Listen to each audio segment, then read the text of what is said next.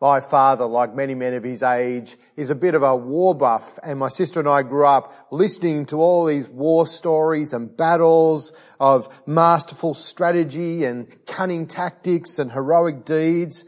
The most memorable ones for us, and I can still remember them today, were the victories that came against the odds. The Battle of Thermopylae, where 300 Spartans held off the Persian army of hundreds of thousands that was marching on Sparta, and held them in the narrow pass that could only have 6 men side by side, and they delayed just long enough to save the country. Or Waterloo, where Napoleon's terrifying reign of having conquered Europe, he met his downfall when there was a mistake, and what he thought was the Prussian army. No, I'm going to start again. You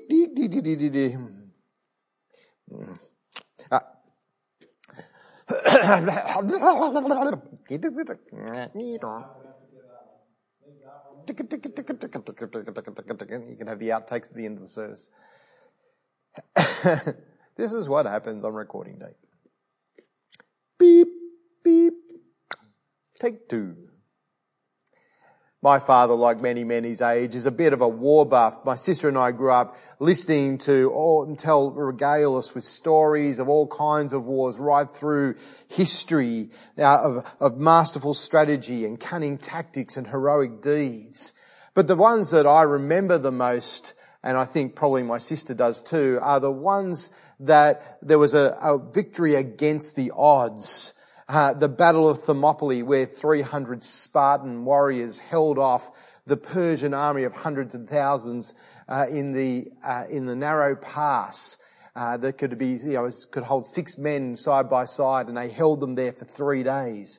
The Battle of Waterloo, where Napoleon's terrifying reign and 84 battle winning streak came to an end only because of a mistake, where what was the Prussian army he thought were allies coming over the hill because the banner was mistaken.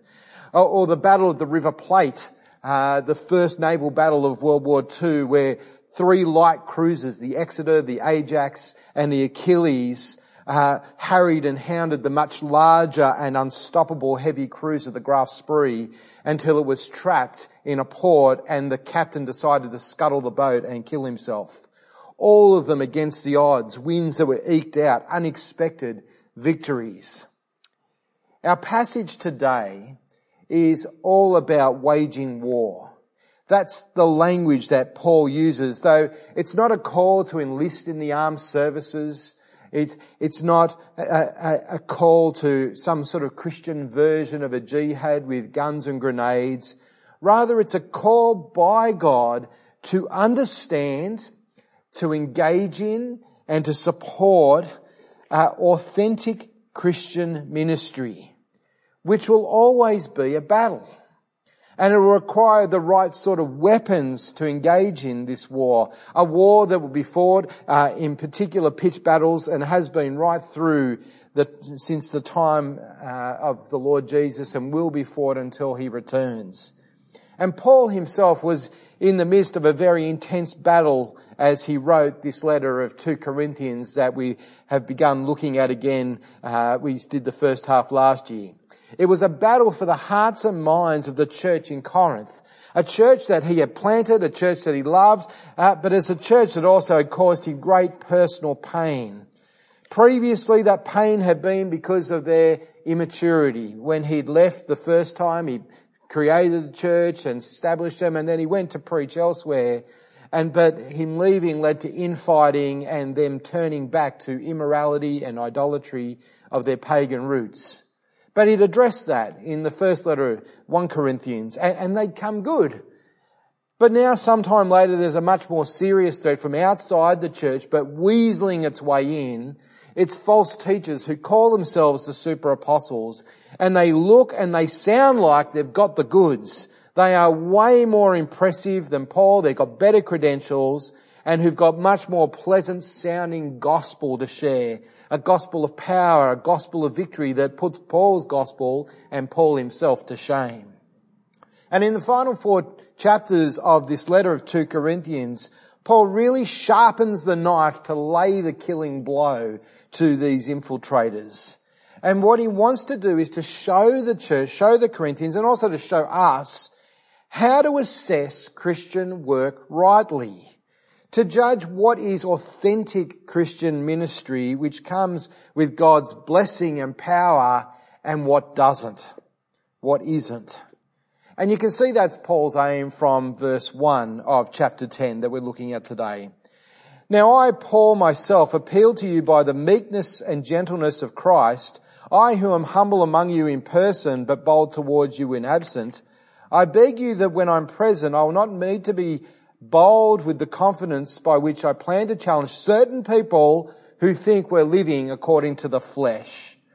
You think according to the flesh, it's not saying that they think that he's, sleeping around or anything like that. They're saying he's weak, that he's just pathetic. He's kind of, made of the matter of this world. That's what they mean by he lives according to the flesh. And that language of suspicion, of reckoning, and of judgment runs right through our passage. You find it again in verse 7. He says, look at what is obvious. If anyone's confident that he belongs to Christ, let him remind himself of this. Just as he belongs to Christ, so do we. Or again in verse 11, let such a person consider this.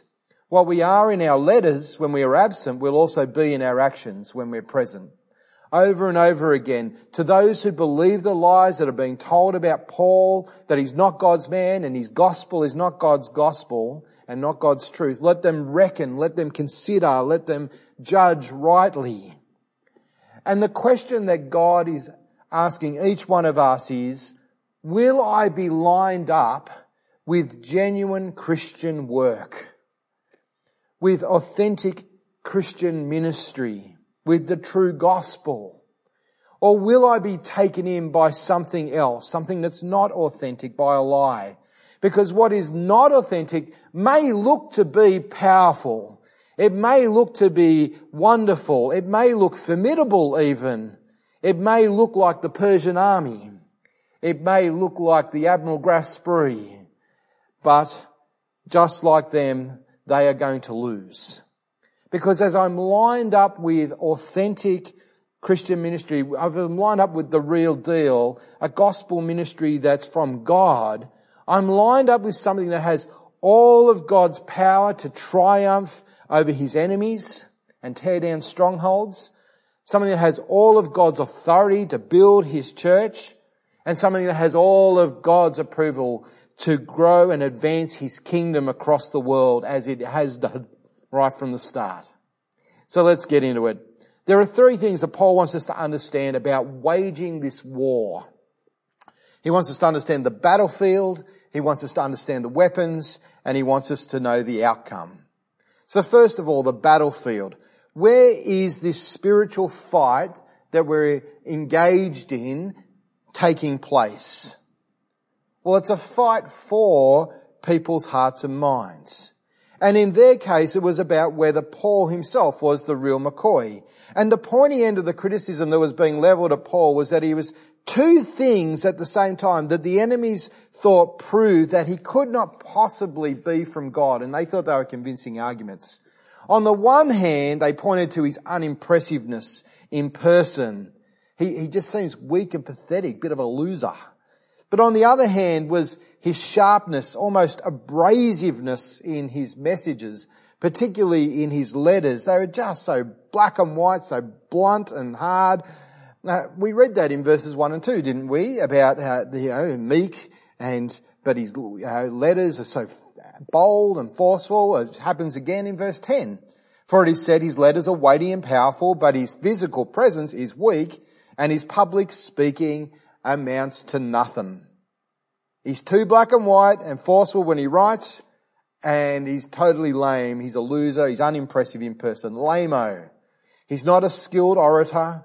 He doesn't come dressed in fine robes. He doesn't come with dazzling displays or a large retinue. He doesn't come with eloquence. He doesn't come with letters of recommendation or a PhD, which are the sort of things that people are always impressed with, aren't they? Right through history. How do you know someone's worth listening to? Well, you look at those signs around them. But in Greece, which was where Corinth was a major city of, those things really mattered. They were how you judge someone's value and their worthiness to listen to and to follow. They valued the ability to speak beautifully. They prized form. They were impressed with glitz and glamour. I was reading about one particular guy from the 1st century in Greece who was very popular around about 100 AD, so slightly after this.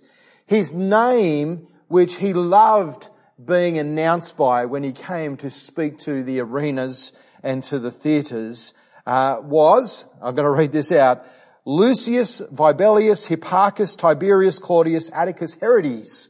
Get that one? You can just imagine him being announced and the trumpeteers as he comes in and this full stadium or the convention centre and being announced as he comes out in his white jacket with, his all too perfect hair and shining teeth and speaking with the sultry tones of a Mix 106.5 DJ or David Blouse as he wowed the crowds with the power of his oratory. It's not too hard to see, if that's the ideal of someone who's worth listening to, how the opponents appeared themselves and how they could easily diss Paul as a bit pathetic. Oh yes, his letters really are strong, aren't they, when he tells you how to behave yourself, but look at him. His bodily appearance is so weak. Yes, his correction is laced with sharp barbs, but you read his letters, but listen to him. Not much of a speaker, is he? Not really surprising. I mean, he's a country bumpkin from that Tarsus place, wherever that is. He's not a university graduate from Athens. In fact, you remember the book of Acts, when Paul appeared in Athens, that other Greek city, and people said, literally they said, who is this seed pecker who comes with these strange ideas and not speaking with all the proper articulation of a 1st century thinker? Nor did he intend to. He admits that when he came in meekness and gentleness and not in great power and not with great pomp. There were no glossy magazines with him on the cover, no fanfare to announce him, no glitzy clothes, no kind of, displays of power. One 2nd century work says of Paul that he was a man of middling size, his hair was scanty, his legs a little crooked, his knees projecting, he had large eyes and his eyebrows met and his nose was somewhat long. So in a world where appearance really mattered, Paul really wasn't up there, was he? You might say it sounds a little bit like the preacher this morning. And it's not hard to see how worldly speakers, celebrity figures, harnessing all the power of the machinery of the age to gather support and garnish their message, might quite easily capture people within this Corinthian church, and particularly those who might have already felt the sting of Paul's first letter, his criticism about their lack of spiritual maturity and their moral failure. It'd be very, very tempting to jump ship, wouldn't it? But once you see that, it's just such a 21st century problem, isn't it? And what Paul is saying is, you've got to look beyond the packaging. Don't judge a book by its cover. A speaker might come with a purple shirt. He may come with a huge internet following and lots of likes and clicks and subscriptions and downloads from across the world. They may have even penned several New York Times bestsellers. They may lead a very large church in a cosmopolitan city. They may have spoken on huge platforms with alongside leading figures, but appearances can be deceptive. What you see is not necessarily what you get. You've got to look beyond the packaging. In fact, it's more than just that you've got to look beyond the packaging. There's something to the way that Paul was when he was with them and in all his ministry for that matter, which might have been the subject of their criticism of him, but which actually proved that he was the genuine article. Because look at the very meekness and gentleness that they were criticizing him for. Where did that meekness and gentleness come from? See there in verse 1? I came with the meekness and the gentleness of Christ. This meekness and gentleness which they saw as weak and pathetic was the meekness and gentleness of Jesus himself. And that idea of the meekness and gentleness of Christ and the frailty, humanly speaking, of the cross and the way it comes across as foolishness to the world, it runs right through the two letters to the Corinthians, right from 1 Corinthians chapter 1, where Paul talks from verse 18 onwards about the foolishness of the cross and how it appears in a world where people are either looking for power or they're looking kind of for superior wisdom, right, for articulate speakers. But we preach crucified, which is a stumbling block to them, he says. Right through to 2 Corinthians in chapter 13, the last chapter in this second letter. 2 Corinthians 13:4 says, "For Jesus was crucified in weakness, but he lives by the power of God." The Lord Jesus doesn't use the bully boy tactics of this world. The Lord Jesus doesn't use slick publicity. The Lord Jesus' triumphant victory was at the cross, which looks to the world like he's utter failure, full of shame and contempt. But that is where he bore the sin of our rebellion and carried the judgment of God's wrath and so triumphed over Satan. But you might look at Jesus on the cross, as so many people do, and conclude that it's dumb. It's utter weakness. It just seems so frail and so feeble and pathetic. And yet he was raised in power. And so in a world of spin and of brash self-promotion and brazen personal publicity, where appearance seems to matter more than substance, Paul is saying, yes, we do walk in the flesh. We're weak. We're frail. We're a bit feeble. And yeah, not the best speaker in the world. But don't judge a book by its cover. Because that weakness and that frailty is indicative of the Lord Jesus Christ himself. It comes from him. Coming in love and kindness and gentleness to save the lost, rather than to lord it over people like they are doing. And likewise, the sharpness, the angularity, which they describe as his boldness in his letters, which they also criticise, well, that's just like the Lord Jesus Christ too, isn't it? Standing for the truth even when being hated and ridiculed, calling a spade, pointing out the sins of those who need calling to account, the strong teaching which is just so black and white. Just think back to the Sermon on the Mount that we've been looking at last term. And both those things go together in Jesus, both the meekness and gentleness, but also the boldness and plain speaking of the truth. And they go together and they're not contradictory at all because they're both driven by love. Because the truth is the truth that sets people free. Not lies, not spin, not hand waving, not equivocation, not, oh yes, some say this, some say that, not gilding the lily, not massaging people's egos, not giving them what their itching ears want to hear, but the truth boldly delivered in meekness and gentleness. That's what authentic Christian ministry looks like. Well, if that's the battlefield, what are the weapons that God arms us with for the fight? You see them there in verses 3 and 4. For although we live in the flesh, we do not wage war according to the flesh, since the weapons of our warfare are not of the flesh, but are powerful through God for the demolition of strongholds. What are they? We demolish arguments and every proud thing that's raised up against the knowledge of God. And we take every thought captive to obey Christ. And we are ready to punish any disobedience once your obedience is complete. What are the weapons that God arms authentic Christian ministry with? It's not the weapons of the world. It's not bombs and the guns and the tanks and the planes of the armed forces. It's not the IEDs of the terrorist. And it's not the smooth-talking flattery of the politician. All of those things are dangerous and can inflict untold damage and heartache. But they are as nothing compared to the power of the gospel truth whether it's spoken in the pulpit or in a small group or one-to-one between people as ordinary Christians go about sharing their faith. The gospel, that's what changes everything in a person's life. It's what changes communities. It's what has brought down empires through history.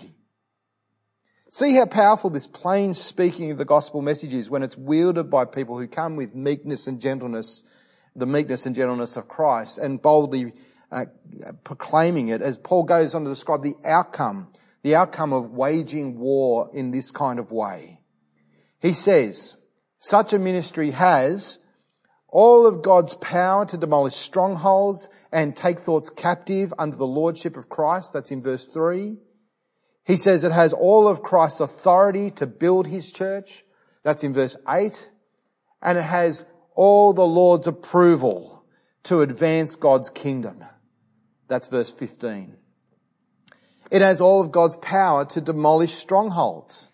You might picture the siege of a castle, ballistas and armies gathered outside this thing that seems impregnable. The moat looks like you can't even get near the walls. So the walls themselves are so big and so thick that they look impregnable. The fortifications look formidable. But what are the strongholds that God is sending us to tear down and wreck through with the gospel? Well, it's not physical stone, is it? No. The strongholds are the worldviews that people cling to and cherish and are hiding behind. They're the constructions they've made in their head, the constructions about God, about themselves, about the afterlife, about true spirituality, what they think that is, about human nature, about all sorts of things. And sometimes they can seem so coherent and powerful and strong and unbreachable. There's no chinks in the armour. But they're none of those things, right? And they're not those things because they're all based on lies. Because everything opposed to the gospel of Christ is a lie. Lies that people tell themselves from when they're very young. Lies that we tell each other and we all agree on as a community. Lies that the devil himself spawned in the Garden of Eden that he's still telling today. Falsehoods and lies which make people feel safe and secure and comfortable, which are really, really flimsy when you start to poke at them with the truth of the gospel. It's much more like crepe paper than a stone wall. It's just a facade that looks strong and impenetrable, but it's nothing. Isn't that how it happened with the Corinthians themselves? As Paul spoke about Christ in Corinth, he lectured there in the hall for a year and a half when you read the book of Acts, and told them about how the Old Testament pointed towards God breaking into the world as Emmanuel, God with us. As they heard of the life and teaching of Jesus, as they heard of Jesus being nailed to the cross as God's divine Saviour, carrying God's judgment on our behalf, defeating Satan and being raised and enthroned as the King who rules the universe. So their thoughts were taken captive. Strongholds were demolished and they were brought under the rule of King Jesus. For that message has all of God's power to destroy strongholds and take thoughts captive. But it also has all of God's authority and Christ's authority to build his church. You see that in verse 8. For if I boast a little too much about our authority, which the Lord gave for building you up and not for tearing you down. It's this ministry of the gospel that Christ gives to build up his church. It's not given to break up the church or tear it apart. It can seem divisive at times when things are called, for the truth that they are or the lie that they are. But the gospel alone is what gives the church its foundation. Jesus Christ, our Lord. And finally, it has all of the Lord's approval to advance his kingdom. Paul's confident that what happened in them as they've turned to Jesus when hearing the gospel will mean that the gospel will go even further if they will but stop but judging by outward appearances and reject the lies of these super apostles with their glamour and their dulcet tones and their fine sounding words which offer false hope. And you see that there in verse 15. He says, we're not boasting beyond measure about other people's labours. On the contrary, we have the hope that as your faith increases, that is, as you deal with these issues and you come back to reality, that our area of ministry will be greatly enlarged so that we may preach the gospel to the regions beyond you without boasting about what someone else has already been done in someone else's area of ministry. It's this gospel ministry that advances with the approval of God as God's people believe God's gospel and embrace authentic Christian ministry. And it does all that because God is behind it, and you know what? God's going to win. It's true historically. It's true personally. It's true globally.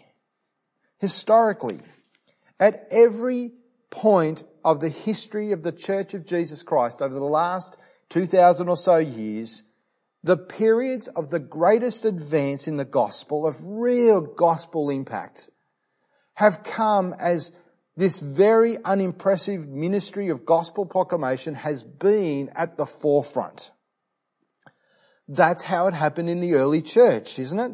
You just read about it in the book of Acts, right? They were pretty ordinary people who weren't world beaters, but they went in meekness and gentleness, and they went boldly with the gospel, and Europe changed, right? In a matter of a few years.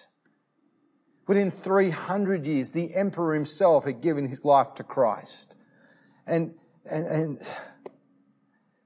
it happened in the Reformation, which, if you follow the church calendar at all, is what's being celebrated this very Sunday. Right? Today is Reformation Day. As ordinary people rediscover for themselves the plain gospel, Europe is set ablaze again. It was set ablaze spiritually, and it was set ablaze literally, because the ones that held the power, both the emperors and kings, but also the religious leaders, opposed it and tried to quash the gospel, but they couldn't. It wasn't carried by impressive people who were showstoppers, the eloquent, the powerful, or the impressive. It was ordinary people with the extraordinary message from God, going in meekness and gentleness and boldness. It happened again in the 17th century with people like Simeon and Newton and Wesley and Whitfield and others. They were locked out of their pulpits. They were locked out of their churches. Some were sacked and had their ordination orders stripped. Congregation members tried to bar entry into churches that they were preaching at in order to get rid of them. And yet as this gospel message was held up in weakness, even so the advance came in. And extraordinary numbers of people through England and the US gave their lives to Christ and came under Him and became obedient to Him as Lord. Or think personally, what was it that brought your thoughts and your stubborn heart, what laid siege to it and brought it under the rule of Jesus? What was it? I presume, like for me, for most of us watching this, and most of us who are going to be there at the church on Sunday, it was just ordinary people sharing the extraordinary message of Jesus because they cared for us. For me, none of the people involved in me becoming a Christian were particularly impressive. An awkward year 11 guy asking a year 12 student he barely knew but kind of admired, I guess, I don't know, asked him, that was me, to come to youth group with him. The nice guy who led the youth group with a small bunch of weird 20-something-year-olds who were the kind of the co-leaders. The complete stranger who volunteered to be a counsellor at the evangelistic rally the group went to, who patiently answered the objections of a pimply, arrogant, stupid teenager like me. None of them had shiny teeth. None of them were great orators. None of them had the body of an Adonis. They were ordinary people with an extraordinary message who brought it in meekness and gentleness, but also they were bold. Bold because they knew the truth and they know the Lord Jesus, and they knew that I needed to repent and believe, and they were happy and patient and loving and wanted to see me as worked it out. And think of what God has been doing amongst us as a church over these last few years. The Nepali Hindu, the Aussie bloke just looking for something to do on the weekend, the young man sitting across the road in his car seeing the church sign and looking up the church website, which is really tired and out of date. You know, the grandmother whose marriage had just fallen apart, the woman who was diagnosed with MS, the alcoholic, the policeman whose partner chatted with him in the squad car in the rec room and then invited him to church. All of them brought under the lordship of Jesus Christ, and so many others. Nothing hugely impressive, nothing humanly impressive in how it happened. Just the proclamation of the gospel from the pulpit sometimes, but mostly as you lot out there have cared for and loved and shared and invited and welcomed and patiently explained Christ crucified in conversations at church and at work and in your own homes and with your neighbours. And it's that same gospel message as it's being taken by ordinary people that is now bearing fruit globally. Historically, you can know it personally, globally. In the last 15 years, there has been the most extraordinary advance of the gospel in unimaginable places, like China, like Iran, where people are coming to Christ in their thousands. The weapons of our warfare are not the weapons of this world. No, they're much more effective than the weapons of this world. They've got divine power to demolish strongholds. Not because we are impressive, but because God is powerful and because He works through us as we go in the meekness and gentleness of Christ, boldly holding out the extraordinary gospel word of truth and of hope and of life and forgiveness. No one's going to praise us in the end, and nor should they. They'd be pretty dumb to praise things like us that are so weak. But rather, as the chapter ends, let him who boasts, boast in what? Let him who boasts, boast in the Lord. It's His work. It's His gospel. Let's go about it with joy and in confidence, boldly, but also meekly and gently, holding out this extraordinary word of life. And God will do His work in us and through us. Let him who boasts, boast in the Lord. Let's pray. Father, you open our eyes through your word to the battle that's raging around us, a battle for minds and lives and souls of people who want to hear what their itching ears want to hear, who by all worldly reckoning are lost without you, and we can't see how to break through. Sometimes we argue with people and we think they're just so locked in. But Lord, you do extraordinary things. Your Spirit takes your word of truth and it drives it into people's hearts and it penetrates soul and spirit. And so we pray, Father, we pray for those we love and we name them now in our minds. Father, please save them. Even after years perhaps of rejection of you, please turn them around.